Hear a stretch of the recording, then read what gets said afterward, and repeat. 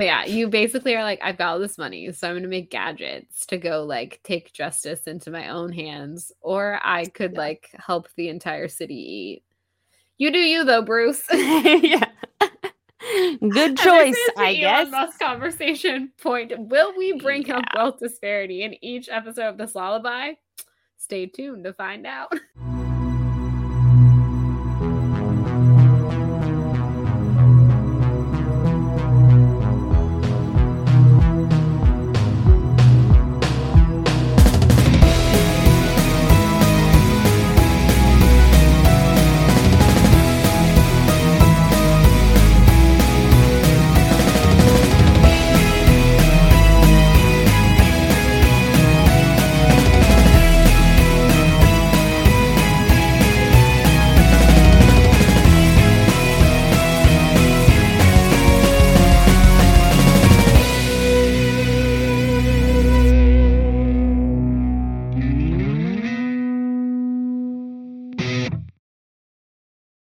Hello, everyone. Welcome back to Hate Spinnerbait, the podcast where we hate spinnerbait, but we love Truth Squad.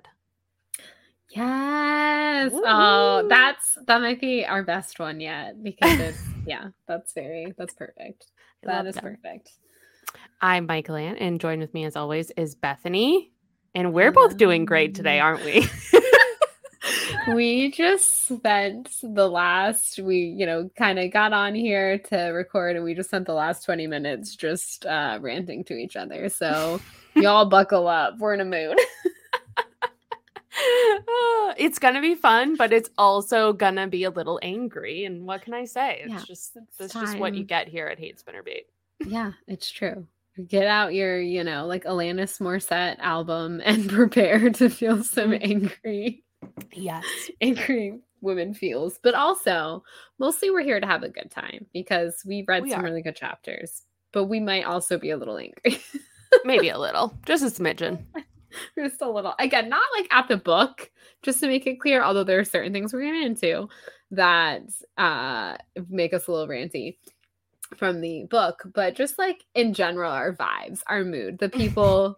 the patriarchy, just the everything that's always crushing us. Is what we're ranty about. But anyways, I digress. Let's recap. We got a lot to get into, lots of good juicy chapters. So what have we done so far? So our main character, Remy Starr, is the daughter of a musician who she never met and who died, and her mother, who is a romance novel author. She is very type A, very organized, a go-getter. She kind of has to take care of her mother in sort of a parent capacity. And then we have her brother who is dating this girl named Jennifer Ann, who is one of those people who reads a lot of books about business. So she's very hoity-toity. Fun fact, Chris breeds lizards. Not sure why, but we'll find out maybe. And she's got a couple of girlfriends, I think they're in a group of 4. Yep, there's 4 of them total. They just graduated high school, and she is off to college in the fall. She doesn't believe in love, but there's a boy who's popped into her life, and I think we might see more of him, and his name is Dexter. Yes, we love Dexter. Dexter Jones. You little... What a good name. I know, that is a good name. I read this, obviously, circa about 2004-ish. And I love this book. I love the name Dexter because of it. And then, of course, the show Dexter came out. And then I was like, oh, but like I had this association with it. And now everyone will always think of that name as like the murderer show. Mm. So, I mean, he was like a good murderer because he murdered bad people. But still, I was like, no, I meant like the cute guy from the book that I read when I was like 13. I meant Dexter's Laboratory. Yeah. Oh, Dexter. That's another good Dexter. Yeah, that's very true. I didn't watch that murder show. Dexter's out there, which is weird because I've never actually met a Dexter in real life, but I haven't either. I just said I've never met a Dexter in real life. I'm such an asshole. My cousin's son's name is Dexter. He's very cute. And she's a very good mother. Very good mother. There we go. But, you know, I'm crazy. She's also making my wedding cake topper. Shout out. Hey, girl. Hey, She doesn't massive listen. shout out. When I see that wedding cake topper, I'm going to be like, that's from Dexter's mom. You are. So I'm going to say, I'm going to take a picture, put it on Instagram for all the listeners to appreciate as well. Like, hey guys, remember we talked about this all the way back when we were reading this lullaby? Here you go. Now you know what the wedding cake topper looks like. Chapter 4. Here we are. We are at the wedding. Respect that Remy is getting a shout out. She gets a shout out here at the very top of chapter 4, where they're like, toast to Remy, Barbara's daughter. Without her, we couldn't have done any of this. And I was like, thank you, at least for recognizing that. Mm-hmm. Yeah. I have a couple things to say about this wedding. The first thing is I'm skipping ahead a little bit. I'm skipping ahead a lot. I'm realizing as I am. Yes, I'm skipping way ahead here, but I just want to mention first, right off jump, that this wedding was $15 a person. Yes. Yeah. Isn't that crazy? That would be nice. That would be nice. Wouldn't that be nice? Wouldn't if catering is an astronomical cost? Weddings are an astronomical. Why do we do this? I don't know, but it is. It's fun. It's gonna be so fun when I'm there. You're gonna love it when you're in the moment. I promise you. Just the lead up's not so great, and the after part's good too. But yeah, the lead up's not. It's certainly not great. But dogs are barking. So all of her friends are there. Jennifer Ann is there, but she kind of takes Chris away because she doesn't like Remy's vibe. Remy is making jokes about how at the next wedding, she's not planning anything and her mom can just go to Vegas, get married by Elvis. And Jennifer Ann is like appalled by this. She's like, Remy, this is marriage in front of God. It's forever. And I'm just wondering, like, Jennifer Ann, you know this is her 5th marriage, right? Yeah. You've got to know, right, Jennifer Ann? Like, who pulled the wool over your eyes here? That's, yeah, you gotta know that. In front of God. Not my wedding. In front of God. In front of God. I also like when they're having a discussion around, because yeah, she's sitting like with her friends, and of course I think it was kind of like the family table, so to speak, because you know those are Barbara's kids, and yeah, Jennifer Ann is all like annoyed with Remy, and she also is always trying to network, so of course she goes and like moves them over to network, but they're having a conversation. She's having a conversation with her friends because of course all of her girlfriends are there. And she's saying how she's like so much better than she used to be, that she doesn't like drink as much anymore or smoke as much. She like quit smoking and all this different thing. And so they call her like Saint Remy or whatever, because she's, you know, she's like really, you know, now she's going off to Stanford. She's really, you know, cleaned up her act, so to speak. And I underlined this part about how, you know, she's doing so much better. She said, and finally I said, finishing my drink, I don't sleep around nearly as much as I used to, which, okay, Remy, I understand 2002, but by today's standards, sadly, with 2023 standards, yes, that makes you better than you used to be. But again, as long as you were consenting and the other person was consenting and you were into it, which we are going to get into later, there is some shades of gray with some of that in Remy's life. But as long as you were having a good time and your partner was having a good time, you could sleep around with whoever you want and you can still be a good person. Okay, so that bothered me. And I was like, Remy, that is not the way to talk about yourself. Like but anyways, just had to get that out. First rant of the night, which is you can still be a really good person. Yeah, should you probably stop smoking? Absolutely, because that does cause cancer. But sleeping around with people, as long as you're being protective, because you don't want to get anything. And as long as everyone's having a good time and consenting, rock on with your bad self, girl. Like, you do you. There is a trend I've noticed reading these chapters for this week. There's like a very common theme of sexual shame in these first couple chapters. I underlined every single time she mentions shame when it relates to sex. I find it very interesting, and I'm excited to look into that more as we get further in. But yeah, this is like, that's definitely something she's grappling with, and I'm very intrigued to see where it goes. Same.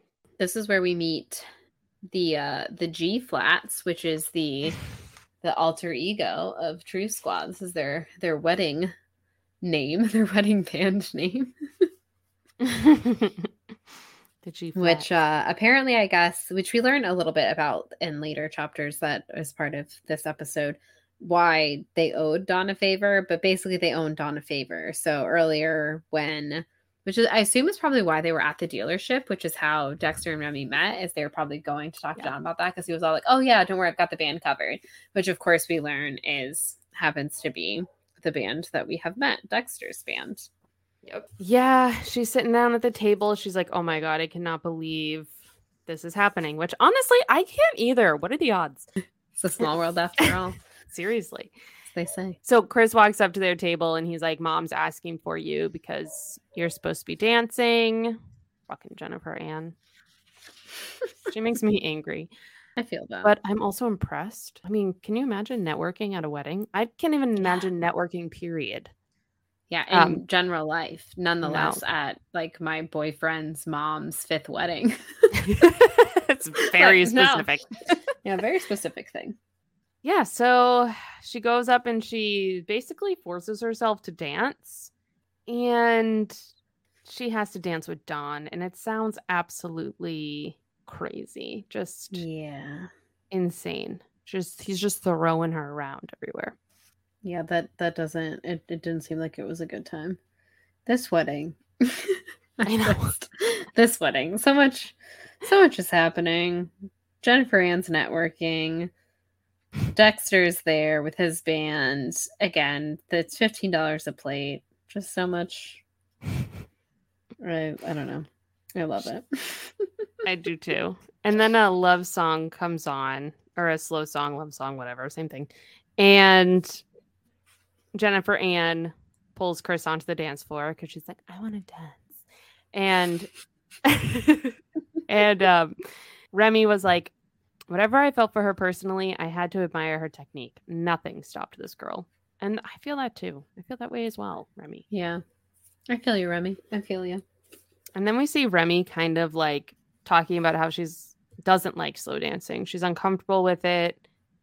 Even in junior high, I'd hated the moment the music stalled, screeching to a halt so that someone could press their sweaty body to yours. At least with real dancing, you weren't trapped, forced to rock back and forth with a total stranger who now, simply because of proximity, felt it was perfectly all right to grab your ass and anything else within reach. What a bunch of crap.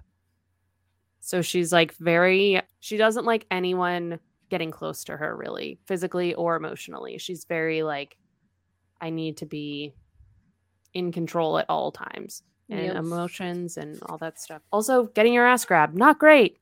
Gave me a flashback to dances. Not a fan to that. It was definitely not a good time. Yeah, it is interesting. Obviously, when we were in high school, I assume nowadays too. I mean, I guess dancing's pretty similar to, I don't know, as far as I know. I mean, the TikTok trends, maybe those are the dances that people are doing at high school dances now. I'm not sure, but it was a lot of, slow dancing. Obviously, it's like, oh, it's time to get romantic, time to like fill up your dance partner, which like, no. No. And then the other dancing, like fast dancing, it was all like grinding on each other, like all dancing, which, hey, the movie Dirty Dancing is fantastic. Like all dancing is sort of sexual in nature, I guess, which was kind of the whole thing. And I mean, there's nothing wrong with that. But yeah, if you're someone who's not into intimacy or love or relationships and you seek that sense of control, I can imagine dancing not really being your jive. But yeah, some high school dances that I liked.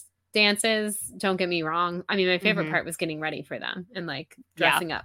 Like that's the part I liked. But yeah, I don't know, thinking of the things high school boys would try to do while they were dancing with you and you were like, okay. So lucky for me, I'm strange.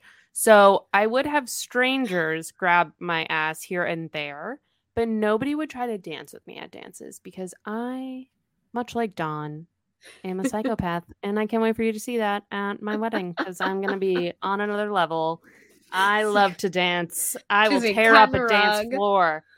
She's doing a good time. I wish that like dances were more like in the movies where everyone has their choreographed bits and whatever. Like if we could just all, like wouldn't that be fun? But that would be a lot of practice and it would never happen in real life. But I digress. Yes. I wish I could do just a Wednesday style dance in the middle of a dance floor. I mean, if your wedding isn't the time to do it, when is? This is your time. True. Absolutely. It's 100% your time to do it. Oh my You're God. like, yes. Oh, Like, I cannot plan another fucking thing. You're like, no, I don't have the time or the energy to learn the whole Wednesday dance to do it at my wedding. I can't. No, I could. My mother-in-law is like, you guys should take dancing classes. And I'm like, lady, I'm going to sway back and forth for 30 seconds. And then the DJ is going to tell everyone else to come up on the dance floor. I'm not doing this shit. Okay. Which is honestly for the best, because you never realize how long a song is until you were up there and everyone is just staring at you and you're like, man, 3 minutes is a really long time. Mm-hmm. So yeah, I'm a big fan. Like me, I mean, obviously we did more of it like a duel than a dance. So the last little bit of our song that we danced to, I was like, the chorus and cut it. Like, we don't need anything more than that. And he was like, okay. No, I don't need everyone looking at me for that long. Yeah, and then I had to do a father-daughter and I'm like, oh my God, I can't stop thinking about it. But anyway, back to Barbara's wedding. Back to Barb. Babs in her 5th wedding. Babsy. Oh, good old Babsy. I now am only going to refer to her as Babs.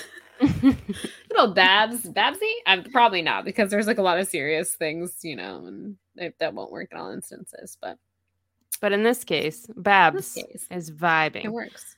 They're dancing to their song, and Remy's watching them, and this woman from Dawn's job like walks up and was like, this is so beautiful. They're so in love. And she's like bawling her eyes out by how like in love they are and how happy Dawn is. And I'm like, is this chick like secretly in love with Dawn? That's 100% the vibe I was getting, is that because she's like, he is happy, right? Like, like she was like, oh shoot, I was really hoping that he wasn't really happy with her, but he's looking really happy and I want him, which I do recall something later in the book, and I don't know if she plays a role or what, but I remembered something when I was reading this the other day that I was like, yes, I remember this thing happening later in the book, but that's all I'm going to say about that now. We will discuss it when we get to that later. Ooh, I don't remember anything, so I'm very excited for that. So no spoilers for you, because this is like, it's fresh. It's like you're reading this for the first time. So I will not. If my memory is correct on this, I don't want to give anything else away with that. I love it. I can't wait. So then she goes outside. She's bumming a smoke, but she ends up not smoking it, and then she's kind of like behind the dumpster. I almost said the dungeon. She's behind the dumpster. She's behind the dumpster. And so nobody can really see her. And then the band comes out and they're chit-chatting and they're like, I hate working weddings.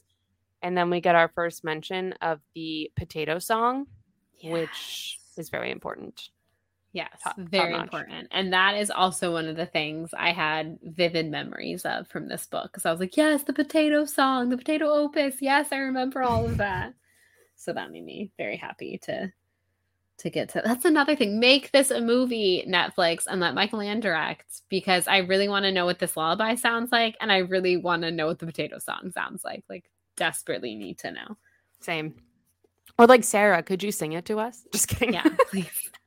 I'm not sure if that's like your thing, if you're into singing and recording yourself, but if you could, when you come on the pod, if you could just, I'd be like, please, Sarah, could you just please just sing this? Like, how did you imagine it? Sure, I'd be like, I was not expecting to be put on the spot like that. I think if she actually came on the pod, I would be like a nervous wreck. Yeah, I would not be cool enough to ask her to sing the potato song for me. No, I'd be like, hello, thank you for making me love reading. I really appreciate it. Really, thank you so much. Thank you. She's like, do you guys have any questions? And like all the things we'd be like, we're gonna ask her this. We're gonna ask her. We'd be like, no, we just want to tell you we loved you. Can't anything fine. No, just thank you so much. And and then we're like, dang it, we never did ask her anything. Shoot. Seriously. So in this moment, what's interesting is Dexter kind of ends up out there by himself, and Remy is like, I think I'm gonna go talk to him. Like, she seems sort of like into it, maybe a little interested. I did like that she said, I'd always been a sucker for dark-headed boys, which same. And then she's like, and he's tall was good, which Yep, my husband has dark hair and is like 6'2", so I'm into that. I get it. I get it, Remy. I'm like, yeah, same girl. Love that. Like, yep, that's my type. I haven't dated a tall guy ever. Like, ever. I feel like I have definitely dated a few tall guys. I think that's like, and which is, it's not like, I'm not a tall person whatsoever. So it's not like, like tall girls are like, oh, I need to date a tall guy or else I'll be taller than him or whatever. Like, that's never been, every guy I've ever dated has obviously been taller than me. But it is funny that I've dated guys, like at least a couple guys that have been over like 6 foot tall. So I'm like, what are the odds of that? Huh, interesting. Yeah. I think I'm too scared of men that are that tall. They're too threatening. Except for Mike, obviously. They're very, it's, it's a lot of work. You got to like stand on your tiptoes to kiss them, You're like, geez. You're like, God, man, can you lean down?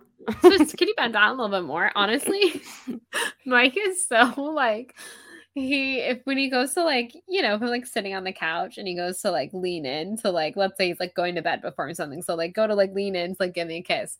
And he like really thinks he's leaning in. Like he's like trying. He is so not like he's just like not a flexible person, I guess. And I'm like, could you come a little closer? Because I feel like I'm doing all the work. And he's like, I'm leaning in. I'm like, are you though? Are you though? You're still in the sky. I need a ladder. Like that is him fully trying. And I'm like, okay. Oh my God. If you say so. But yeah, like Remy is finally like getting, I don't know, she's kind of like, maybe I could be into this. She's obviously not with Jonathan anymore. She's got the summer ahead of her. Like maybe she could go talk to this guy. No strings attached. And then the cousins, like Dawn's cousins or something. Oh, daughters of some cousins from Ohio come out, like little like groupie girls being like, oh, you're in a band. Hey, whatever. And so they're talking to him and they ask him if he has a girlfriend. And this is basically where Remy's kind of like, oh, I'm done. Like, of course, like he's a musician and I don't, I'm not going to go for musicians and these girls are fawning all over him and I'm just going to go inside. But he actually says, well, Dexter said, actually, and I think he was not, I mean, obviously he doesn't have a girlfriend, but clearly he's interested in Remy. And I like that even though he is 100% single, I think he's basically turning down these girls and saying like, well, actually, like, there's someone I'm interested in right now. And I was like, sweet Dexter. Aww. Like, this girl is giving me the time of day. And Remy walked away, so obviously we don't know for sure if that's what he was going to say. But it sounds like he was going to be like, no, I'm, like, kind of into someone, so I don't want to be flirting with you girls. And I was like, bless him. Remy, he likes you. Give him a chance. Also, I'm pretty sure they are children. Yeah, that too. And he obviously is, I guess the boys in the band seem like they're probably what, like 19, like they were maybe like a little bit older than Remy, but like about her age. Well, Ted has a degree. That's true. Ted is like gotta be early 20s probably. Yeah. I'm gonna guess they're anywhere from like 20 to like 20 22. To 24 maybe, give or take. Because it said that Ted has a degree, and I think she said some of them had some college. So all of them are at least old enough to go to college. So I'm going to assume they're all probably in their early 20s, give or take. Which, for Remy, fine. She's 18. She's about to go to college. That's not that big of a deal. But these are, like, probably 16-year-olds that were trying to hit on him. So he's like, no, you're jailbait. No, thank you. No, thank y'all. So anyway, they're cutting the cake. Just reminding me of my to-do list at this point. You're like, this chapter's just stressing me out. Next! Seriously. So yeah, $15 ahead. Alyssa is shit-faced. She's like crying over Adam. She's just not over it. She's so drunk. Chloe's off making out with some guy, nephew, groomsman, something like that. Yeah. And Chloe seems like a real piece of work, if I'm going to be honest. She does. Chloe, no offense, Chloe, but you're probably my least favorite friend. Although she at least like cares enough for Remy that she was concerned for her later on. But yeah, other than that, she's my least favorite friend. Yeah, for sure. So anyway, Jess takes Lissa home at the end of the wedding because she's drunk. And Remy turns down a ride home because she thinks Chris is waiting for her. And then she sees the band drive away without Dexter because they can't find him. And they are just like, whatever, we're out. And then it turns out that they were both left Dun, dun, dun, behind. dun. This is like in any fan fiction ever when there was only one bed. And then they were the only two left at the wedding. How will they get home? Go together? Dun, dun, dun, dun. Dun, dun, dun. Which I do like when she goes back in there again because she thinks that like she's going home with Chris. And Dexter is waiting in there, and he's like, they left. And she's like, who did? He's like, Chris and Jennifer Ann, he replied, as we'd known them forever. And I thought that was the funniest thing, that she's just like, you played at my wedding, like my mom's wedding, not her wedding, my mother's wedding. And you, like, I come back in, and you're like, yeah, Chris and Jennifer Ann have left. Like, you don't know them. It's hysterical. Jennifer Ann says she had to go because she had an early seminar tomorrow at the convention center. Of course you do, Jennifer Ann. Of course. Of course. And then they kind of start bonding, and he talks about how his mother is actually on her 5th marriage. So she has Remy's mother beat by 1. And I underlined this part because it was really funny. He says, he nodded. But he said sarcastically, I really think this one's going to last. She says, hope springs eternal. I thought that was funny. I love him. Yes, I also thought that was hysterical. And I liked, their little bond. Like, they have this, like, connection, which is also where, and again, I don't blame Remy at all for being the way that she is. And, like, her mom, I don't even think it's, like, just the marriages, although that is obviously a big part of it. That's, like, where I think her distrust of men comes in. Mm-hmm. But, and love. But her mom is just like, again, the fact that she has to basically parent her mother is like her biggest, hardship. And the fact that, she's looking for that sense of control, like we've kind of brought up a few times, like that definitely is a recurring theme. But this just reminds me of how it's so funny how certain people are. Like her mom has been married 4 times, technically 5 if you count her father, and the whole like thing in Tibet or whatever, that they did in the 70s. And his mom, Dexter's mom, has been, and yet they have such different outlooks on love. So it's like, it's not even the circumstance. It's, there's so many other things around it, which just always makes me think of, like the difference between Batman and Spider-Man. Like, you can lose your parents and you can be Batman and be dark and gritty, but even though also you're rich, Peter Parker didn't even have money, okay? And he was still like hopeful and whatever. And I was like, see, like, it's all in how you handle your situation. Like, do you want to be Peter Parker or do you want to be Bruce Wayne? Probably Bruce Wayne, because he's got money and a butler. Yeah. But he's I respect lonely. Peter Parker more. Mm-hmm. Mm-hmm. Me too. Also, it's like you have so much money, and instead of like helping the community, you're just like a pseudo cop. You're just like a fancy cop. You just have a lot of money. Yeah, you just decide to go do some vigilante shit. Ooh, there you go. It's your Taylor Swift title drop of the episode. But yeah, you basically are like, I've got all this money, so I'm going to make gadgets to go like take justice into my own hands, or I could like help the entire city eat. You do you though, Bruce. Yeah. Good choice, I guess. Elon Musk conversation point. Will we bring up wealth disparity in each episode of this lullaby? Stay tuned to find out. Mm-hmm. At the end of the day, do I respect a billionaire who turned a cave into a lab? No. But you know what? I'm glad y'all liked our pats in the role. Okay. Anyway. Whatever. People are going to be like, she doesn't like Batman. I think our audience is like, chill with that. And other realms in reality, I feel like I have to keep my like, Batman ain't shit comments to myself. But it's kind of how I feel. Yeah, I mean, same. What can I say? What can I say? Yeah, so they are having their little bonding moment over their mother's terrible love lives. And they end up having to take a cab to get home because the band has obviously left him now. Yes. Oh, and I also like that he knows Linda, who like works at the wedding, and is like, have you had enough to eat? And he's like, oh, I'm good. And she's like, do you know everybody? And it's like, yeah, like Dexter's just, I don't know, he's like this friendly dude who meets someone and instantly like knows their life story probably. Mm-hmm. Yeah, he wants to share a cab, and she's like, no, gross. And he just kind of like gives up really easily. He's like, all right, cool. And then he just like leaves.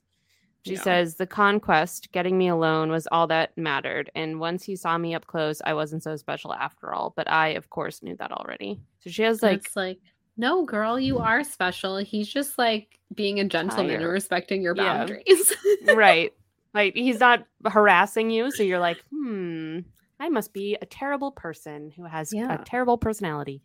But we kind of see later too, like she just has a lot of issues with like self-hate. And I think it stems from the shame, the sexual shame that she has that we can get into. So chapter 5, Remy is back at work. The wedding has now passed. Her mom and Dawn have headed off to the honeymoon. Congrats to them. You deserve it. You don't actually. Remy deserves the honeymoon because she did all the work, but you know what I mean. So Lola, which is her boss, is like trying to set her up with someone. And while she's probably basically burning off some poor lady's scalp because she's too busy like at the front desk talking to Remy about this guy instead of worrying about her poor client. Oh my God, I know. I was like, please go check on that woman's scalp, Lola. But yeah, so Remy's like not having any of it. And this is where she kind of talks about how she really like got her act together. And when she first entered school and when she was kind of drinking and partying and doing all of that. And now she's, was taking AP classes and honors classes and obviously did really good on like the SATs and stuff. And that's how she ended up in Stanford. So yes, she's all like, look at me. I proved them wrong, which also she basically is saying that like when people doubt her, that's when she like really wants to. And I was like, oh God, if that isn't me. Yeah. Like the more you're like, oh, you're not going to amount to anything or you're gonna whatever. I'm like, I'll prove you wrong. I know. Chip on my shoulder. I'm ready to go. Yeah, she says, but I always worked harder when I was up against something or when someone assumed I couldn't succeed. That's what drove me. All those nights studying, the fact that so many figured I couldn't do it. Yeah, I like to test people's things about me. I like to wear a lot of pink and have a lot of weird interests that I bring into corporate America, so I can be like, try me, bitch. Try me. Oh, did you have an expectation of me? Let me just prove you wrong. I'm an enigma, okay? Never forget Zooey Deschanel's iconic speech in New Girl, where she talks about how she likes ribbons and bows and dresses, but she's still a smart woman. Hells yes. I do love that is an iconic moment. 100%. For sure. Love that. Yep. Yeah, I felt that deep in my soul. She also talks about how she has 4 years of college paid for because of this lullaby. It was every single time it's played, he's still getting paid for it, and it's going into a trust for her that she cannot get into until she's 25 or for school, which means her mother could never use it, which is good because it's not your money, Barbara. Yeah. Babs. Get your little dirty paws off it. It's Remy's money. That's Remy's. So then the UPS guy comes in and he's like, oh, hey, this envelope is for you. And she opens it and it's pictures of a couple in their 70s posing in some seaside setting. And I want to mention that the man is wearing an interesting shirt that says "Will golf for food." So we have another fun shirt. Another fun shirt. I love the fun shirts. It's another thing we gotta ask Sarah about. I know. Oh my God. I can't believe she burns this lady's hair. And I know. Apparently it happens a lot. Like, what are your Google reviews, girl? Seriously. Yikes. Like Remy's like, yeah, I have to smooth this over. It's just not the first time I've had to do this. And I was like, how is this woman still in business? I can't figure it out. I really cannot. Oh. But then the day ends and Lola's customer had left with a bandaged scalp. I would be suing the shit out of these people. Are you kidding me? Oh my God. But of course, when she gets into her car, who shows up but our good friend Dexter? Yes. Of course, the photos were from him, obviously, because he works at the photo store. The old flash camera.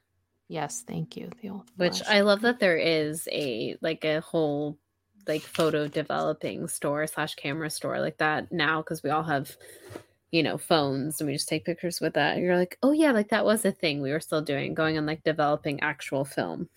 Yes. When I remember specifically the camera store that my family regularly used. I remember it vividly. Definitely not still there. There's no way. If it is still there, it's a front because they're actually like money laundering or something. You know what I mean? There's no way they're still making money off of like cameras and developing prints and stuff. I know. But Gen Z, they're bringing the disposable cameras back. I don't know if you've seen that. Which respect. There's something great to a disposable. I like having like, I love having a disposable camera. It's nice. Yeah. Way to go, Gen Z. Bring it back. I like that he's like, he didn't like the pictures. And she's like, was it supposed to mean something? Like the shirt and whatever. And he's like, no musicians, no golfers, he said, ticking these off on his fingers. What's left? Lion tamers? Accountants? Like, he's so funny. Like, just everyone in this book. Like, the humor is just, I said it last week. I'm going to say it again. It's top notch. It is top notch. It's really good. She tries to run him over a little bit, which is kind of funny as well. Yes. But then he gets in the car and he's like, you're giving me a ride. And it's just what it is. It is what it is. It's the charm of Dexter. It really is. Oh, yeah. Speaking of, I've started using this pen in meetings. So I love it. Cute. It's from Barnes & Noble. For everyone who cannot see us, I saw it to be known as an adorable, like, pink, fluffy heart pen. And I have mad respect. Yes, that is a great pen. But anyway, so he brings food into her car, which, of course, is very on brand for Remy to be like, no food in my car. Yep. He says, your car smells new and looks new. And she's like, of course, which respect. I wish I could keep my car new. Seriously. Can't relate, Remy, but God, do I have respect for you for... Yeah, seriously. For doing that.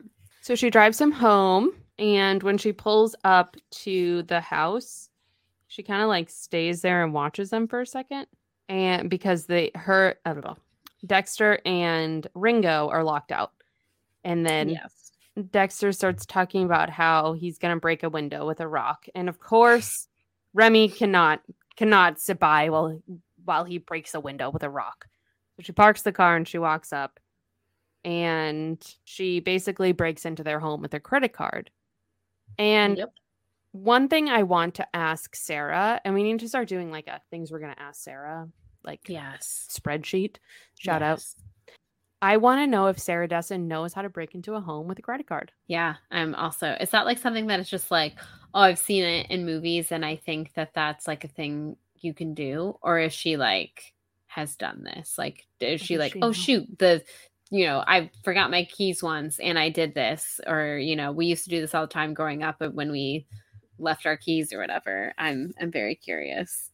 Does that, again, it's like something I've heard of. Like I've seen in pop culture. Does it work? I don't know. Probably not anymore. Like I feel like probably like old deadlocks, yes. And now it's probably like not really something you can do, but I can't imagine how you could. Like it doesn't make any sense in my head. But again, maybe like in 2002 locks were a little less secure. Yeah. I mean, probably. Let's face it, probably. We also get to meet Monkey here at the end of this chapter, which is Dexter's dog, and I love that he's like, we're a package deal, and it's also just funny to me that his name is Monkey, but he seems like a sweet boy, and I love him. He is. He does seem like a sweet boy. He also seems like an old boy. Yes, he definitely does. He's a little baby. Little monkey. I love doggos. Obviously, this is a dog-friendly podcast. Yeah, very much so. Well, we flew through that chapter. Honestly, I'm proud of us. Good for us. Same. I mean, that was a quickie, but I'm still proud of us for getting through it as quickly as we did. Chapter 6, baby. Let's go. Oh, this dinner. It's the Chris, Jennifer, Ann dinner. Oh, God. Right. This one. Ooh. Before we get into the thick of it, there is a little happiness for me at the beginning. So, of course, Jennifer Ann is just like, it's most pretentious. Like, again, it is the two of them and her boyfriend's sister / for Chris, his sister, coming over for dinner. Like, it should be like she comes over in like jeans and a t-shirt and they're like dressed the nines. And it's like, No. For family dinner, like you don't know, Jennifer Ann. If you're No. networking or whatever, like sure, have your dinner parties, but this is just too much. So she's just like being really pretentious and whatnot and like ugh, gag me. But I did like Remy goes to sit down. Of course, she also like has hors d'oeuvres because again, you have one person over and it's your boyfriend's sister, and you're like hors d'oeuvres. But she goes to hand her Brie, and Remy like doesn't hear her well, so she says, "Excuse me," and so she's like, "Brie," she repeating, lifting a small glass tray from the end table and extending it toward me. "It's a soft cheese from France." So Remy's like, "Oh, I hadn't heard her," but now she looked very pleased with herself, as if she actually thought she'd brought some foreign culture into my life. Thank you. And it's like, oh yeah, gag me, but with your pretentiousness. But I was just really happy that Brie was mentioned because Brie is my favorite cheese, and my family has a whole history with Brie. Actually, I used to despise Brie when I was younger. I thought it was so gross. And they say, you know, your taste buds change, you acquire taste, and that is definitely like Brie is like 100% one of my favorite cheeses now. And it's so funny to think of when I was younger. I was like, ew, this gross soft French cheese. Ugh. But yeah, this is very random. All right, let me try to keep this tangent short because we got a lot. We got a lot to read still. But so my family, this started from our dear friend Pamela, who we used to tailgate with at Gator games for many, many years. And she brought Brie one year for like homecoming or something. I can't even tell you the first game that she brought it. But she brought it. We did well, and it became the superstition that we had to eat Brie. So ever since then, we have had Brie at tailgate, which is just like very funny because it's like French cheese, and we eat it at a football tailgate.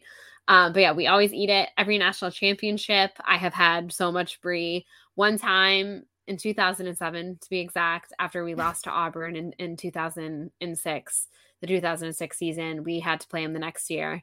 And Pam was worried about the game, and she made us bring Brie in our pockets into like a hot Florida football game. And it sat at halftime. We had to eat it, and it was the grossest thing I've ever eaten. But I did it for the Florida Gators. So yeah, it's become this family thing, and we now want to make shirts next year because we've now tailgate with the new people. But we told them like you gotta eat Brie. I'm sorry if you don't like it, but you eat Brie for the Gators. So we started it with some of our new tailgate friends, and so next year we want to get shirts that says Brielieve. So we're really lame. We're really excited though. So we're gonna have tailgate shirts, our like little tailgate crew. We're all gonna get them, and they're gonna say Brielieve. So I'm hoping for the first game we'll have them ready. I need to know, and I think everyone else listening needs to know as well. Did the Florida Gators win when you ate the pocket cheese? No. Oh, I had pocket gross. It was like a 3:00 kickoff. It was gross, disgusting weather. It was literally Brie and like a little wheat thin sandwich. We've now changed to Brie on baguettes. We used to always do like Brie on crackers, and we changed to like Brie on baguettes, which is much better in my humble opinion.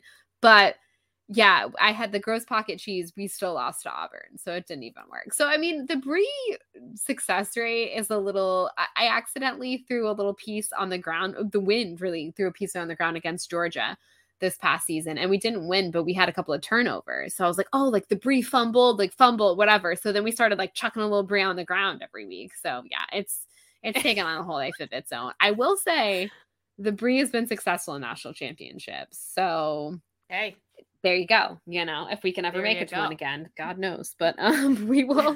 I will be eating some Brie. That's all I got to say about that. That's very Emily Gilmore of you to have Brie at a tailgate.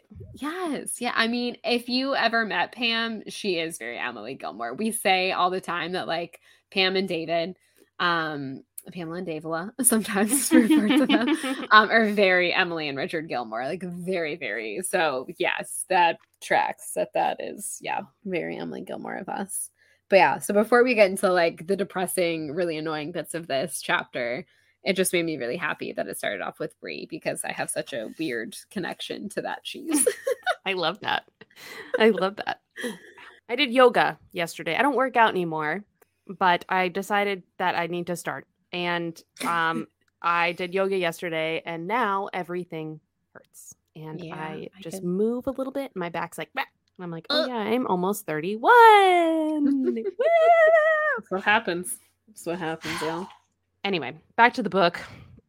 Back to it. So Jennifer Ann has like a weird like list of talking points. It's very formal. It's strange.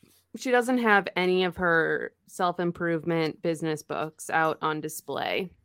And this reminded me, okay, I'm going to go on a tangent now, but just bear with me, people. Okay, it's worth it. So when I started working I briefly did customer service for a cell phone company. It was terrible, but I met this guy there, and he was like, during our get to know you icebreakers, whatever, he's like, oh yeah, I love to read. I've read like 100 books this year. And I was like, oh my God, cool. Like maybe he reads the similar books to me. And I was like, oh, cool. Like, what was your favorite book you read? Like, what kind of books do you read? Every single one of them was business self-help books. Every single one. He read over 100 of them. I was like, read for fun. How many? That's like, obviously, yes, that is reading, but to me, that is not reading. That's like studying. That's just like torture. Yeah, I know. And I was like, over 100, and he did like a little photo shoot with all of them because I found him on Instagram eventually. And I was like, that's interesting. Mm-hmm. You know what that just made me think of? Oh God, I have to dig these up because how has this not been on our Instagram? Speaking of photo shoots, so senior pictures, right? My sisters were like cool and involved in school. I was involved in school too, but like in like nerdy things like Interacts Club. But my sisters were like athletes. So athletes, like they take pictures with like basketball, the volleyball, the football, whatever. I had done cheerleading, but like only in middle school and high school. I didn't do it anymore. So like I really like I had extracurriculars, but they weren't like anything cool. But I was a journalism nerd. Like I was on yearbook and I read a lot and whatever. And so, they were like asking if you want to bring any props for, oh my God, this is so funny. Any props, how has this ever come up for senior pictures? And so like most of them, I was just like outside staring off in the distance, whatever. But I had this one where I got to put props and I brought Sarah Dessen books because I was like, I read, like that's my thing. So I have senior pictures where no shit. And I think this lullaby might be runaway. I know The Truth About Forever certainly is because that's my all-time fave. But I don't know how I've never brought this up and how I've not posted it on Instagram, but I'm going to, when this episode goes live, so you on that Tuesday, we are posting it on our Instagram because y'all have to see what a nerd I am. I cannot believe that you didn't include those pictures in conversation at all, but even in your Meet the Hate Spinnerbait post. Yeah, like why didn't I really have no idea why that just like left me until this moment when you're just like, he took pictures of him with all these books and I was like, oh, how have I never mentioned that my senior photos have Sarah Dessen novels in them? Because they sure as hell do.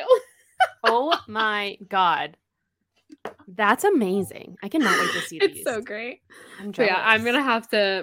I know, like my mom. I mean, she has them like hanging up in our like house or whatever. Or well, she did. The grandkids kind of took over, which understandable. Yeah. But I know obviously she still has those photos, so I'm gonna have my mom dig some up, and we're posting them because y'all got to see it. You guys have to. I have to see it. I have to see this. Oh my God, this is so good. That just made me so happy that I thought of that. Oh my God. Right. I should bring Sarah Dessen books to the wedding and do Sarah Dessen wedding shots. Yeah, why not? I say hell yeah. Why the fuck not? Why the fuck not? Oh God, this dinner. Yeah, the talking points are very strange. The fact that she's like weird current events and all this kind of stuff.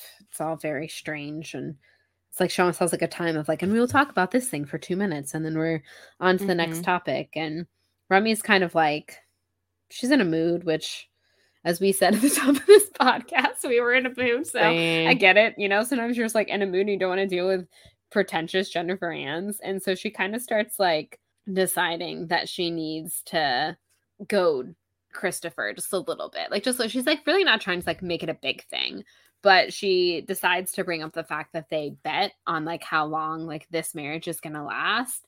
And of course, as we know from like the way Jennifer Ann was at the wedding, this does not go over well with Jennifer Ann. And of course, Chris like wants to be impressive to his girlfriend. So he's kind of a major dick to Remy about, which there is some humor in it, which is basically like she goes away, like she leaves the table or whatever, because she's like, I think this is just horrible. And she's all like upset about it. And again, it's like, it's not your mom. Like if they're okay with this, why do you give a damn? Like, you know what I mean? I know. So that was just kind of ridiculous to me. And then, yeah, Chris was like, what the fuck is wrong with you? And so one of the things that, which this book, they have like Sarah Dessen has dropped the F-bomb a few times, but in like the next 2 chapters alone, there are 3 instances where they say fuck, and I was just like, ooh, like the characters are a little older and we like get a little saucier. We get some language. And that's like another thing I just like happened to notice. I was like, ooh, well, that's more F-bombs in this lullaby. I like didn't recall that, but yeah. I like So it. she's like, gosh, Christopher, I said, such language. You better not let her hear you. She'll make you stay after school and write a report on those Australian blue-footed boobies. Because, like, that was one of the things they were talking about.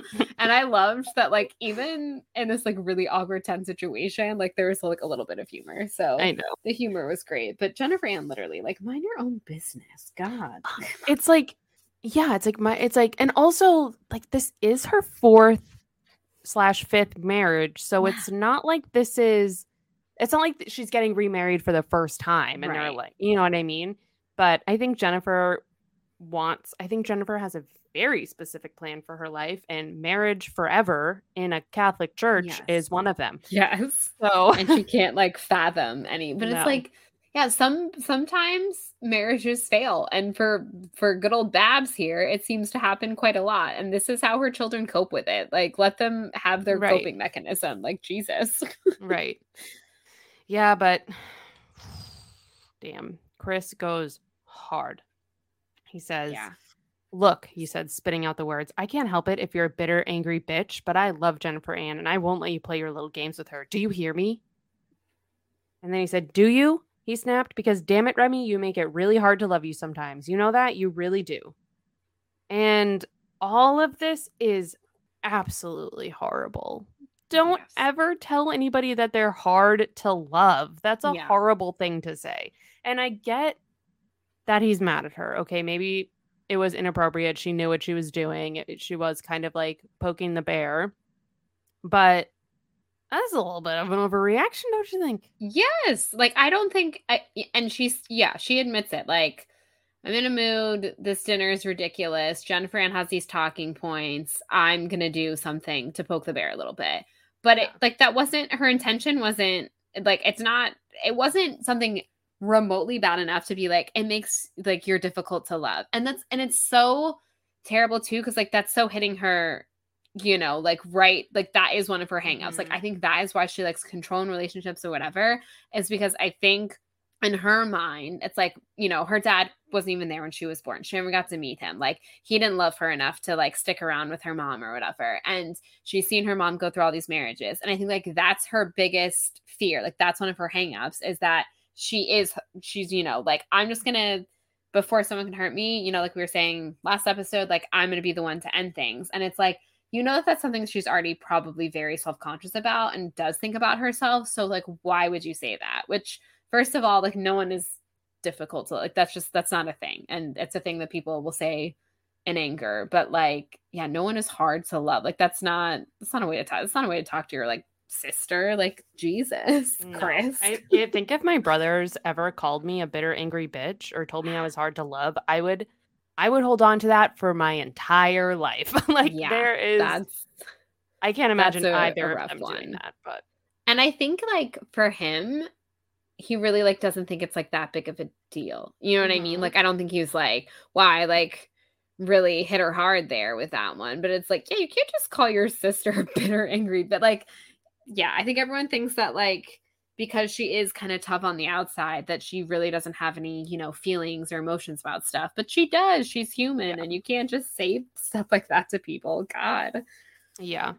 And I feel, and it's also sad too, because it's like, this was an inside joke between them. Like, she says, even like all these years, Chris was the only one who'd ever shared my sick, cynical view of love. So she's like, she had this person with her that understood her no matter what. And now he's fallen in love with this hoity-toity girl. And so he's like totally changing everything he thinks so that he can continue loving her. And it's like, it's sad for her. I think we even talked about, like, in one of our first episodes, how hard it is in general when your older sibling gets married and, you know, gets into a serious relationship, and it can be kind of challenging. And add on top of that, like, everything else going on, it's like, ugh, poor Remy. Yeah. Yeah. I think it's like he was, yeah, like they both had that same view of like, oh, our mom, she like thinks love is real and gets married and whatever, and like we'll never fall for that. And now she's like, oh, he's one of them, like he's fallen for someone and I'm the only one left, with this opinion, or I'm on my own. Yep, but she apologizes to Jennifer Ann, which I'm pretty sure Jennifer Ann should be apologizing to her, but anyway. They, finish dinner, and then she leaves. And she goes to Chloe's house to get herself a little nip of alcohol to take the edge off. Yeah. But she does say here, I highlighted this bit on page 99 because it kind of just made me sad. So yeah, she goes over to Chloe. She gets a couple of Bacardis. And, she's been saying that, she's gotten a lot better. She hasn't been drinking as much anymore. She hasn't been smoking. She hasn't been, whatever. And she says, then I took a sip. It was strong and burned going down. And I felt this weird twinge. Like I knew this wasn't the way to react to what had happened at Jennifer Ann's. It passed though. That was the bad thing. It always passed. And it's like, yeah, she like kind of is realizing like, I'm not actually coping with this. I'm just numbing the pain. And then it's like, yeah, no, but I'm going to do it anyways. And you're like, yeah, it's hard. Yeah. But yeah. And then so Chloe basically says like she can only stay for a little bit because her mom is like very weird about having people over. So she's like, she's gonna be home in 45 minutes. You can stay for 30 minutes. Yeah, she can tell Remy had a rough night. So she's like, yeah, here's some, little miniature bottles of Bacardi. But then she's like, I'm gonna go drop you off at Bendo. You can have a beer, but then you have to call Jess. And it's like, Chloe, you probably should have called Jess from the get-go, like, right. And I understand like Remy is her own person and she should be responsible for herself. And that's like not on you. But I don't know. Like I would have like, Chloe, if that's the plan you're coming up with, if you're like, I'm going to hide your car, you shouldn't be driving. Like you've had a couple of rum and cokes already. Then yeah, maybe you should have just called Jess from there. Or like not even let her go to Bendo or whatever, because she does go to Bendo, and let's just say that she does not have just one beer. She kind of ends up drinking a lot more than that. And she's like, I had full intentions of calling Jess, but then I wasn't calling Jess. And then she says, she basically ends up catching her own reflection in the mirror. And she says, she sees this girl, she looked drunk, but I would have known her anywhere. And she says, and the sick thing, in a way, I was almost happy to see her, the worst part of me out in the flesh, blinking back at me in the dim light, daring me to call her a name other than my own. And it's like, yeah, she was kind of talking about how she likes to prove people wrong. But I think sometimes when someone like your brother calls you, a bitch, you're just like, oh, am I a bitch? Am I a bitch? Am I a terrible person who's unlovable? Okay, like I'll show you that, yeah, I can be. And so yeah, she's almost like happy that she's seeing herself like the way she remembers from a couple of years ago when she was maybe partying a little too hard, drinking a little too much. Like that girl has made a reappearance tonight. Yeah, and she even, when she's still at Chloe's, she's like, I'm an angry, bitter bitch, right? And Chloe's like, right. Which, yeah, don't agree with that, Chloe. Yeah, I think a lot of them think she thinks of it as like a term of pride. Like, look at me, I'm a bitch. But like, she doesn't, like she doesn't want to be a bitter bitch. Yeah, she's like, it's like a complete defense mechanism, but she's like, actually what I need is love and to be like nurtured and cared for because I never was as a child. But Chloe is like not a good friend, dude. She's just not, like she's not doing great. She's not. She's like, you're not altogether terrible. You have good clothes. And it's like, bro, your friend's obviously going through something right now. Yeah. What? This is not time for like jokey joke time. This is time for you to be like, why would you say you're an angry, bitter bitch? Like, what happened? Like, you clearly came over here having had a bad night. Like, tell me what's going on, And instead, she's just like, you've got 30 minutes. Here's some alcohol. You can't drive. Again, I'm going to give it to her that at least she was like, hey, don't drive tonight. But yeah, other than that, so the only thing she did right. And so then we kind of get to what happened 2 years ago. Yes. She says, when I think of myself then, what I was like 2 years ago, I feel like a wound in a bad place, prone to be bumped on corners or edges, never able to heal. And she talks about how 2 years ago, she went to a senior's party. He was someone's neighbor, Lissa's neighbor.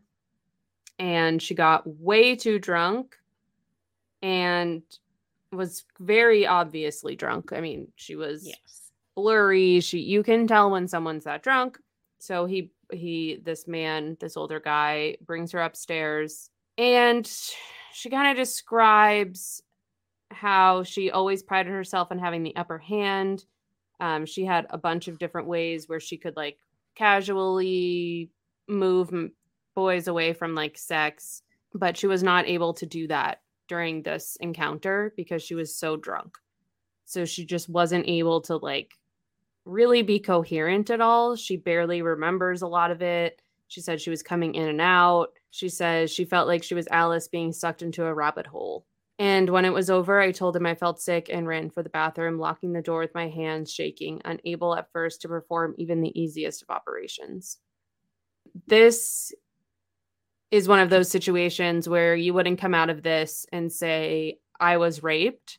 But when you really look at what happened here, she might have been like consensual in a way, but first of all, she really wasn't because she kept trying to get away from him. And second of all, she was way too drunk to give coherent consent. Yeah. So this is unfortunately this was, in my opinion, rape or sexual assault. Yeah. Yeah. I think this is one of those situations, which again, back on our justice system tangent here from a few episodes back. And this is one of those instances, it wouldn't hold up in a court of law. Like they'd be like, well, but you did it. But, it's definitely, she wasn't giving full consent. And the fact that, she was like, I kept like 1 second it's vivid, the next is lost, everything was spinning and all this stuff. I would say, that it definitely, her first time was 100% not consensual. And it's I wrote like in the little like notes here, I was just like, oh, poor Remy. And like, yeah. Like I can't even like put into words, like reading all this, I was just so sad. And like, that's, she kind of starts off this whole bit about how like good girls wouldn't do this, nice girls waited, and it's like, you didn't do anything wrong. First of all, even if it would have been like you just wanted to go hook up with a guy, there would have been nothing wrong with that. But like, particularly in this situation, like she thinks she's like this bad, dirty person. And it's like, no, you got really drunk and someone took advantage of you. Like that's on them. That's not on you. And everything about that is just wrong and sad. Yeah. And then, obviously it kind of the next little bit, it seems like, she's started to just like sleep around because she has this shame with that. And just, like you were saying, there's definitely just like a lot of shame with kind of like sexual relationships with her. And it just makes me really sad because like that isn't the way someone's first time should be at all. And it's just devastating. When she's still in the bathroom after that time, she says, when I lifted my head up and looked in the mirror, it was her face I saw then, drunk, pale, and easy, and scared. But I mean, that's kind of like what she got from her first time, was like this man clearly took advantage of her and violated her. And then she was categorized as easy and slutty. And she, as a defense mechanism, probably wanted to take back some sort of like power in that kind of relationship. So she did start sleeping around to kind of like gain that power back. But ultimately what resulted is like a deep, deep shame. Yes. And that is very sad and relatable. Yeah. For sure. Oh. Yeah. Terrible. It breaks my heart because there are so many people who wouldn't see that as, rape or sexual assault. And it's like, but like it like is. If you are two people who, if someone is so drunk that they can't give consent, and someone the next, they wake up from like, she basically is like, I woke up from the experience, and it's like, if that's the way you're describing that, like, that's not consensual sex. Like it isn't. And and she just has such a hard time grasping with that. And I think another really sad thing reading this too is like this is super common. This kind of Oh, thing yeah, happens all the time. Like there's all the so time. many instances of sexual assault that women don't even let themselves acknowledge as sexual assault because Hmm. they were at one point consenting or whatever, but in reality it's like no, this is no. Yeah, No. exactly. Yeah, and there is always that kind of like, what do they call that? Like when you like the fraud or whatever, when you feel like a fraud, whatever that's called. Um Imposter syndrome. Imposter syndrome. Yeah. Like I feel like sometimes women deal with that when it comes to stuff like this. Well, no, no, no, no, because, I've seen it on Law and Order and it wasn't like that. Or Mhm. my friend told me of this one instance and that's not what happened to me. And it's like, yeah, but what happened to you still wasn't right. Like it isn't Mhm. always, some stranger coming up to you. And actually, most of the times Yeah. it isn't a stranger, Yeah. statistically speaking, and coming up to you in a dark alleyway and like holding you at gunpoint, and what, like that's very rarely is it that. It's much more Mhm. this.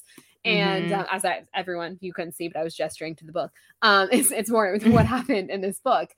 And yeah, but there, yeah, and other, little other bits of sexual assault and stuff, and people are like, oh well, no, that wasn't like, what happened to me is something compared to what I've heard my Yeah. friends go through, or what I've seen in TV and movies, like I didn't, whatever. And it's like, no, like what happened to you is serious and you have every right to be, to work through that trauma and to admit what it was. And even though that is very hard to admit what it was, but yeah, I think so many women go through, which I loved Mhm. about the Me Too movement, is like it was, just little things, like little comments people make to you at work, to very, Yep. very big things.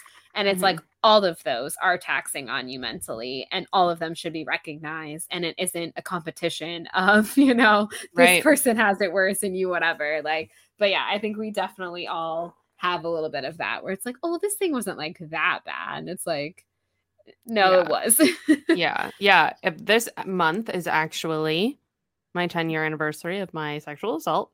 And I remember even the next morning, I like told him, I like described what he had done. And I was like, hey, like, can you just not do that again? Like, it's just like not really my thing. Like, I was not even processing in my head what Right. happened. I was just like, that was a weird sexual experience I don't want to have again. And he got so mad. And I could not understand why he got mad until literally over a month later when I was describing it to my friend. And she was like, Michael Ann, um, do you know what that was? And then it was like I didn't, because it was my boyfriend, because Right. like Yeah. I was in this relationship, it was like I just assumed, I don't know what the hell I assumed, but I could not even like wrap my head around the fact. That's why like some people, when people are like, she should have come forward earlier or whatever, it's like it took me over a month to Yeah. process what happened, and I only processed it because someone said it to me directly. There are people who don't tell anybody about their experience Yep. and then don't register what happened. Like the brain is a very interesting, we don't know shit Hmm. about the brain really. Yeah. So it's like to be And like, especially with trauma, like yeah, your brain is trying to protect you. It's like, don't touch that, don't touch that, you don't want to touch mm-hmm. that, and so you don't. You know. Right, right, exactly. And then someday, one day you do, and it could be like 5 years later or like 10 Yep. years later. But so it's ridiculous that people are like, well, obviously, she would have known right away. It's like, well, no. No, like no. And yeah, and especially, yeah, when you're told these things all the time of like, are you remembering it the way that it really Right. happened, and whatever, and it does make you doubt yourself. Oh, well, yeah, maybe you're right, maybe, but yeah, like sometimes it's saying it out loud to somebody else for you to finally have that light bulb moment to be like, oh yeah, I like, when I was thinking about it, I didn't think about it like that, but yeah, now that I'm saying it to you and seeing the way you're reacting to it, oh wow, okay, yeah, Yep. but yeah, Yeah, exactly. people do be God. getting it. And then there we go again, another rant There we about our go. We're still on chapter 6, I think. So here we go. There we go. But yeah, Remy is having a time here at Bendo. She Mm-hmm. is not called Jess. She is drunk, and this asshole is like trying to hit on her, and she's not having it. And he starts being like, let's go to the car. And she's like, I said, let go. and she ends up basically punching him. By accident. And by accident, yeah, like it wasn't like she was like, "Pacha! Like, here's my right hook," you know? I hope y'all enjoyed my punching sound effect there. I don't really know what that was, to be honest. But I was like, what's the guy from Cars or whatever? Cars? His name is Cars, you know. Owen Wilson. Yeah. But I the felt Lightning like McQueen? Lightning McQueen, thank you. I was like, oh my God, my like nieces and nephews who were obsessed with them would be yelling at me right now. They'd be like, Lightning McQueen, Ambi, God, you know that. So yeah, Lightning McQueen. I felt like it was a little bit like that. But anywho, that aside, Owen Wilson's character in Cars aside.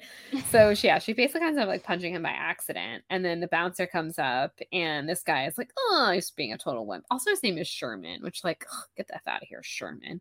And he's like, oh, I'm like, it's already swelling and all this stuff. So then Dexter comes in and basically is like, it's my fault. Like, she's with me. It's my girlfriend. It's my Sweetums. Sweetums gets upset. And she's like, what the fuck are you on about? And he's like, go with it. Do you want to go to jail? And she's like, okay, I'm going to go with it.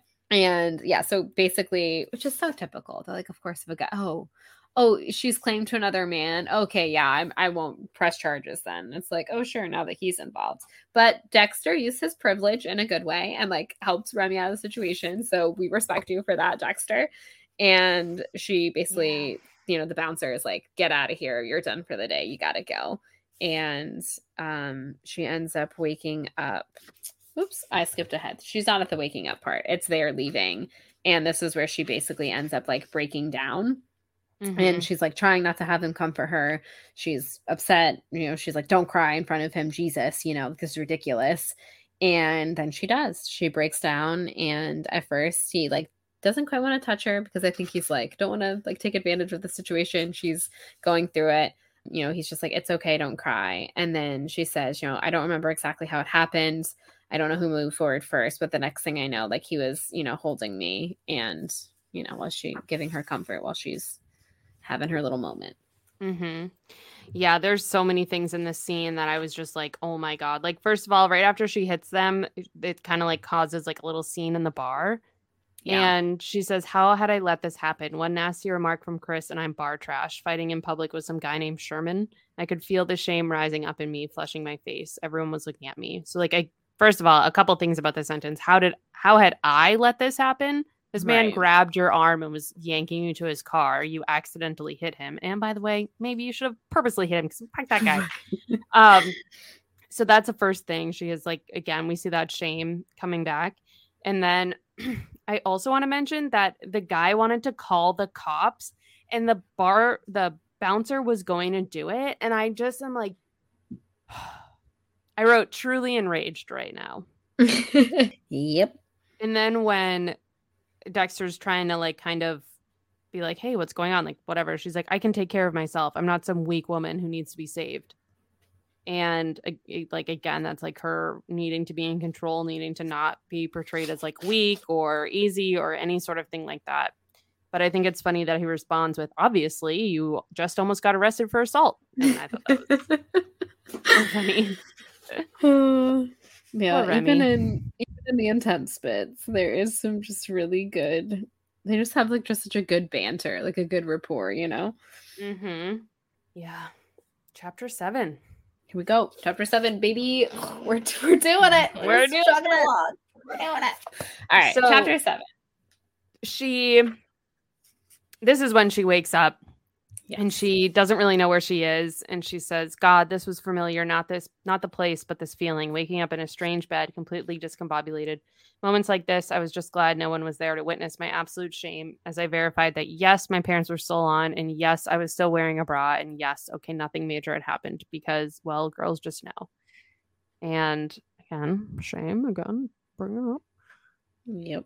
So she's trying to get like kind of situated. She's looking around the room. It's a mess because that's kind of like his thing. And she hears them in the kitchen chatting. So she's like, okay, this is where I'm at. I'm at his house. There's no clock. So she picks up the phone and dials the time and temperature number. Yes. That I was like, baby. Whoa, 2002. Oh. Does that still exist? I'm dying to know. I would love to know. Does movie phone still exist? Movie phone. And does anyone use it? If so. Yeah, I was like, Probably oh my not. God, the time and temperature number, which is when she realizes it's 12:22. In my mind, originally, I was like, oh, it's like the next morning. And then I was like, oh, which I was like, yeah, it was pretty early, I guess, because the dinner was at like 6 o'clock. By the time she probably like left the bar at like 9 o'clock, to be perfectly honest. Like, it probably wasn't Yeah. that late into the evening. So yeah, she's had a little nap and now she's awake. And she calls Jess, and Jess is like, again, she's like, Chloe is saying it's my fault if you're dead or whatever. And it's like, it's kind of Chloe's fault because she dropped you off at Bendo. But okay, again, at least I'm glad she was kind of worried, but still. So basically, she's just like, hey, can you come get me? I'm at this guy's house. And they're out there working on the potato song, which is great. Classic. We love it. We do. And she essentially is like, she wants to get out and she feels bad because like he did help her out and she had this whole emotional moment and he took her back to a safe place. Like she realizes, like he took me to a safe place, like let me sleep it off, like he's a good guy.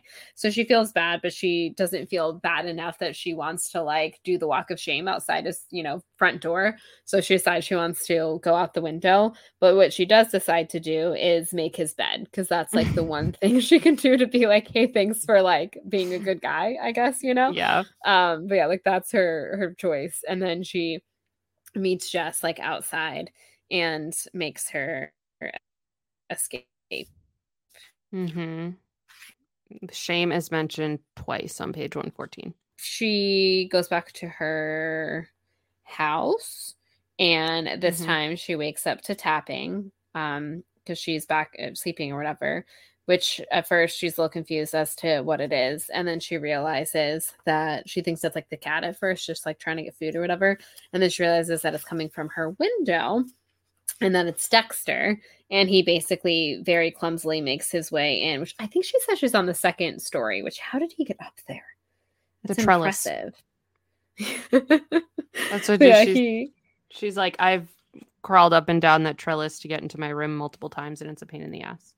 It's impressive that he did it. Yeah. Perfect. But yeah, he's kind of gangly and awkward, and so he like belly flops onto her carpet.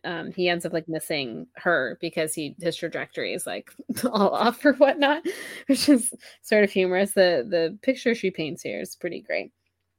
But yeah, he basically comes in to be like, you could have at least said goodbye. I love like a little bit, like it's humorous and it's also like a little petty. Like, oh, you left through my window, I'm gonna come in through yours. I know. I love that. I was like, man, well played. That's funny. So yeah, so he comes in, is like, you could have at least said goodbye. And she basically tells him, like, you don't want to get involved with me because again, she's thinking very lowly of herself right now. And it's like, first of all, that's his choice to make, Remy. And second of all, you're a great catch. So stop with that bad self-talk. Mm-hmm. And then this is where she talks about how like this is after she says you don't want to get involved with me. She has like the flashback and she realizes that she leaned into him last night to get comfort.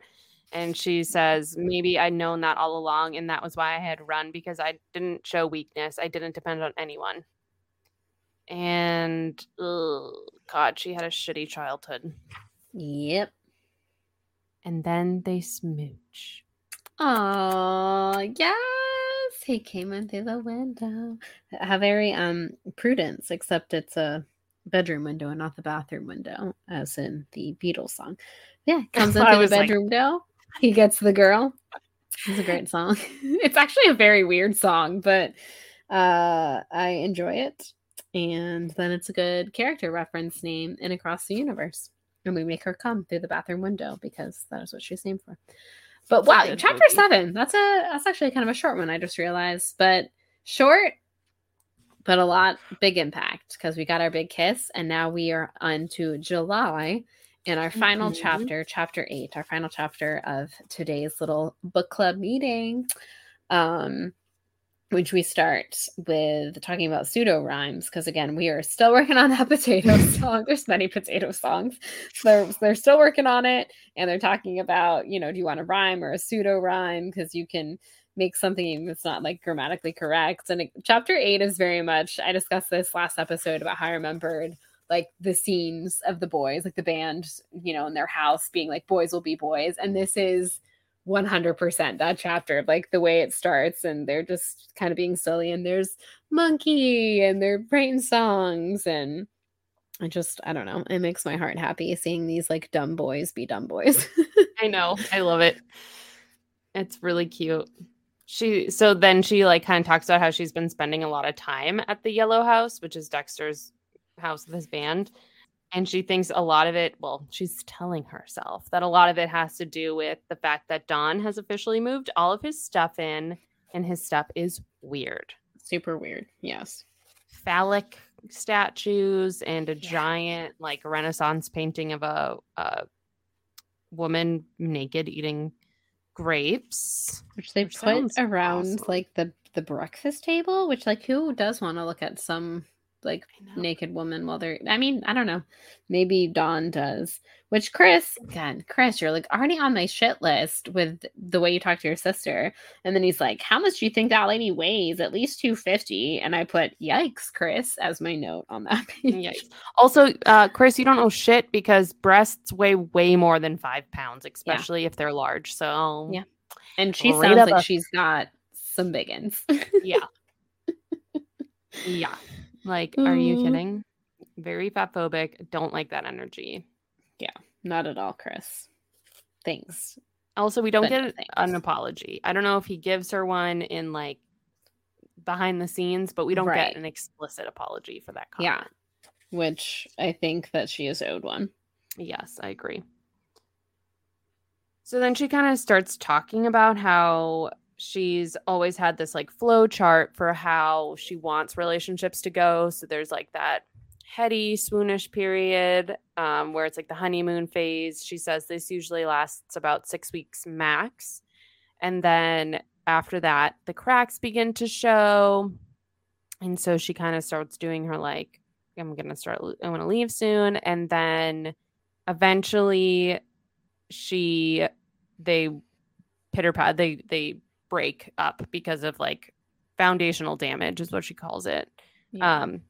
And she says, I knew this pattern even before my first real boyfriend because I'd seen my mother go through it several times already.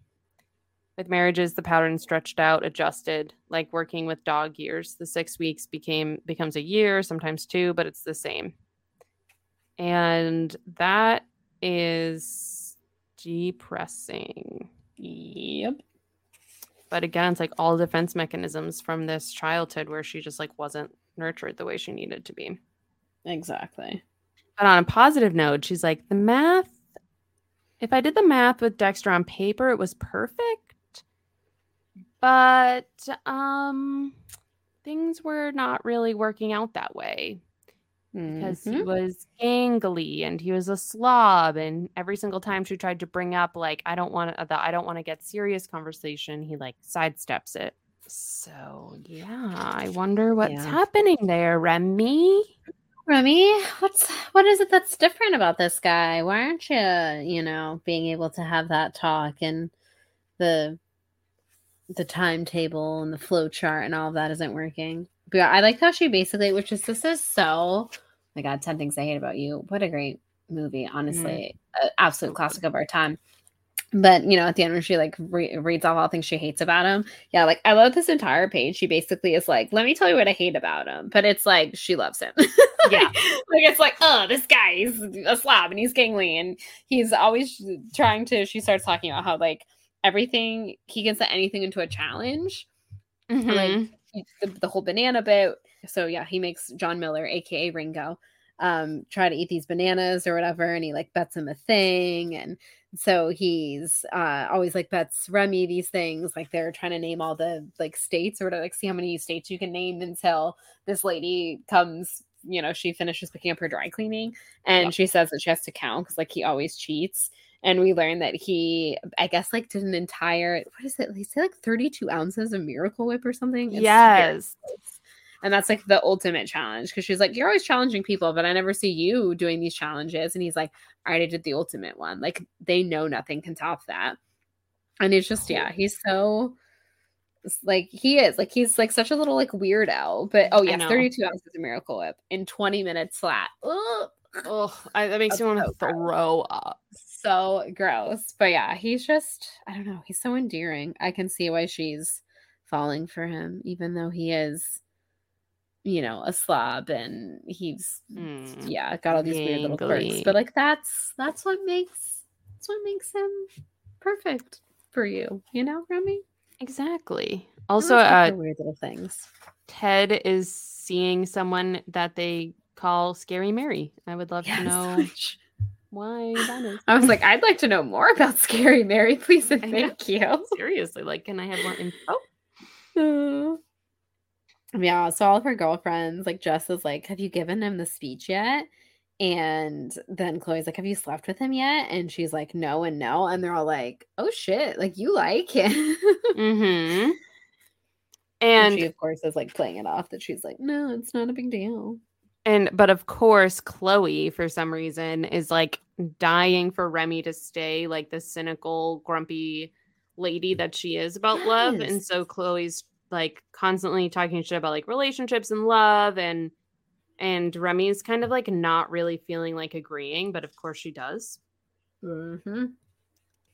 And yeah, she says she doesn't sleep with people right away anymore because of her sexual shame. And yeah, she's kind of making up all these excuses for why she hasn't done the speech. Like, oh, she's busy. Oh, he sidesteps it. Oh, it's whatever. It's going to end naturally anyway. Right. No big deal. And everyone's kind of like calling her bluff. Yeah. I'm just very annoyed at people who don't allow their friends and loved ones to grow and adapt and change. And it's like, that's what you should do. Like, that's a healthy thing. And if she's finding happiness with this guy, if she's growing up and realizing that maybe timetables for relationships aren't working, like, why are you trying to rain on her parade and like make her, like all the rest of the girls seem really supportive. And Chloe's just like, no, but like she's not like that. And it's like, maybe she is now. People grow. That's Right. how it works. Don't you want your friend to be happy? Question Yeah. mark. I don't know. Just a God, thought. Chloe. Yeah, we learn. This is where we learn their real name, True Squad. We love you, True Squad, and all your potato songs. You guys are legends. And we learn about like their how they kind of like got in trouble with the law in Virginia, and that's how Don kind of got involved because his something to do with like his someone in his family helped him out, so they like owed him one, which is how he ended up playing at her mother's wedding. Mm-hmm. Yeah, Don's brother Michael was an attorney and helped them out, I guess. Yes. And yeah, so that was like what he owed them. Apparently, who is it? It's Ted, right? Who's like very against covers and the wedding stuff. And Dexter says it's kind of a necessary evil. You have to play covers to, not everybody, if you're a band starting out, you're playing local clubs and stuff, like people don't know you and they want to hear the hits. Yep. Exactly. And then they do the potato song. Yes. And I love the potato song. It's so good. Oh it's so good. Also, the potato song, like this is such the way bands were, like, you know what I mean? Like in our youth. Like this is right on the precipice of bands like, My Chemical Romance and Fall Out Boy and Panic at the Disco, R.I.P. Coming onto the scene. And like that was the whole shtick, right? Like that's what people make fun of, like Panic and Fall Out Boy 4 is like their weird song names and all that kind of vibes. But yeah, like that, they definitely give me that vibe. And I was like, yes, that is so like 2000s. Like we would have listened to a band that was coming out with songs called the Potato Song because boy, were there some weird song titles of the bands we were listening to in real life. So I'm like, yeah, that tracks. That definitely tracks to me. Oh, I like that Jess also gets in a good dig here to Chloe about how she like doesn't have boobs. Yes.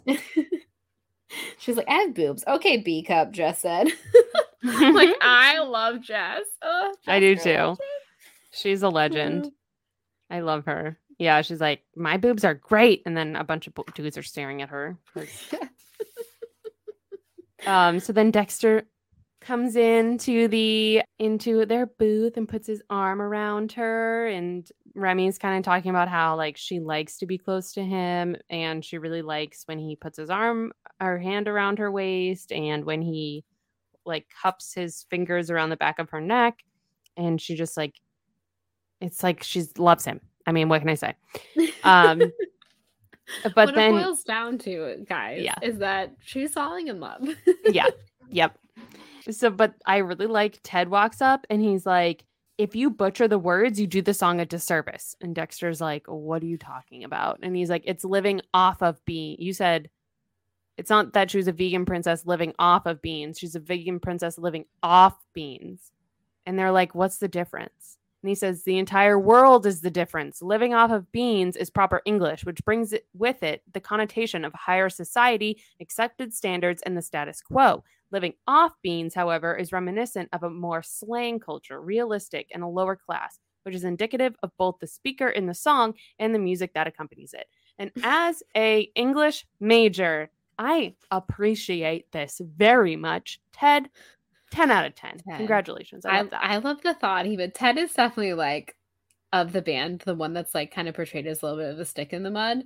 But I love that, you know, he wants this band to be, he takes it very seriously. And I love, you know, it shows like, obviously all of them are very smart. Like, you know, like I think there's kind of that kind of stereotype that, or like assumption that, oh, if you're in a band, like, you know, you probably like don't have a brain or whatever. But it's like, they clearly are all like very smart. And I love that. And also just like leads to this great exchange between, you know, Ted and Dexter, where Dexter basically is like, I've just learned that you have to like agree with him and like let it go. Like you're just like, yeah. And then he'll like leave you alone. And I love that like Alyssa basically is like, I bet he did really well in the SATs. I love like this whole exchange.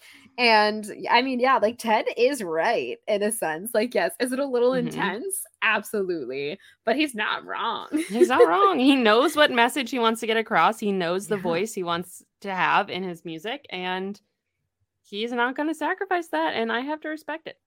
I respect you, Ted. I respect how seriously you take this. And you know, if the truth squad succeeds, it's going to be because of you. Like, you know what I mean? Yeah. Like because of the dedication and the fact that you kind of pushed everyone. He's the Michael Jordan of the truth squad is what I'm saying. Like, did Michael Jordan sometimes come off as an asshole to his teammates? Yeah, absolutely. But that's only because he was so passionate about it. And like he said, he wouldn't ask anything of them that he wouldn't do himself. And that's how I feel about Ted. I love that. Yeah. Also, there's girls that are like all over the band, and she says, yes, the groupies, some women had no shame. Interesting. And it's like, maybe you should reflect on that a little bit more. Maybe you have a little bit too much shame. Just you know, just saying, maybe you need to work on that a little bit. Just come to realize that you shouldn't, you know, have any shame for the things that you have done. Yeah. Just saying. The redheaded girl that was like hitting or like trying to hit on Dexter a little bit sees him with Remy, and Remy is like, she says she feels possessive suddenly. And I'm like, yeah, girl, you jealous? Oh, are we starting to see a little jealousy? I wonder why. And yeah, this chapter ends with, oh man, Chloe said. She was looking right at me, shaking her head, and I told myself she was wrong. So wrong. Even as she spoke, you're a goner. And it's like, yep, I think our girl is falling in love. I think so. I think we're seeing some love happening. Dun, dun, dun, dun. I'm excited. I honestly, I got really giddy reading. I mean, because some of this was the chapter before, or, you know, like 6 and 7 with that terrible dinner with Jennifer and her brother being nasty to her, and then like her kind of going through her whole shame spiral. I was like, oh. And then like that chapter 8 was just like light and fluffy and like brought me right back into like, I felt this giddiness of like when I read it for the first time. Yeah, it's like a little like, you know, preteen girl who was just like so excited to see what would happen next. Like when I finished this chapter, I was like, okay, I have to finish here because like I don't want to read ahead because I like to read the assigned chapters for the episode. But I was like, oh, I just like want to see her love and like see her like getting feelings. So I'm so happy. I'm like giddy. Turning into a giddy 13-year-old girl again.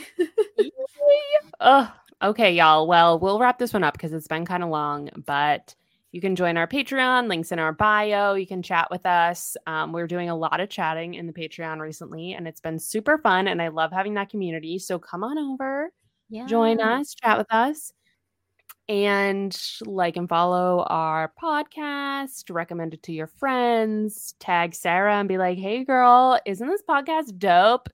You should go on it. And then, maybe she will. Yeah, and we'll make our wildest dreams come true. And I hope y'all enjoy my senior pick with my books. I can't wait. And what a awesome nerd I am. So hope y'all enjoyed that. Hope y'all enjoyed these last few chapters. Next week, we will dive into some more. I'm excited. And hopefully we will finally get our actual first hate spinner bait drop in the next few chapters. It should be coming. It's got to be coming soon. It's got to be. It's got to be. All right, y'all. Bye.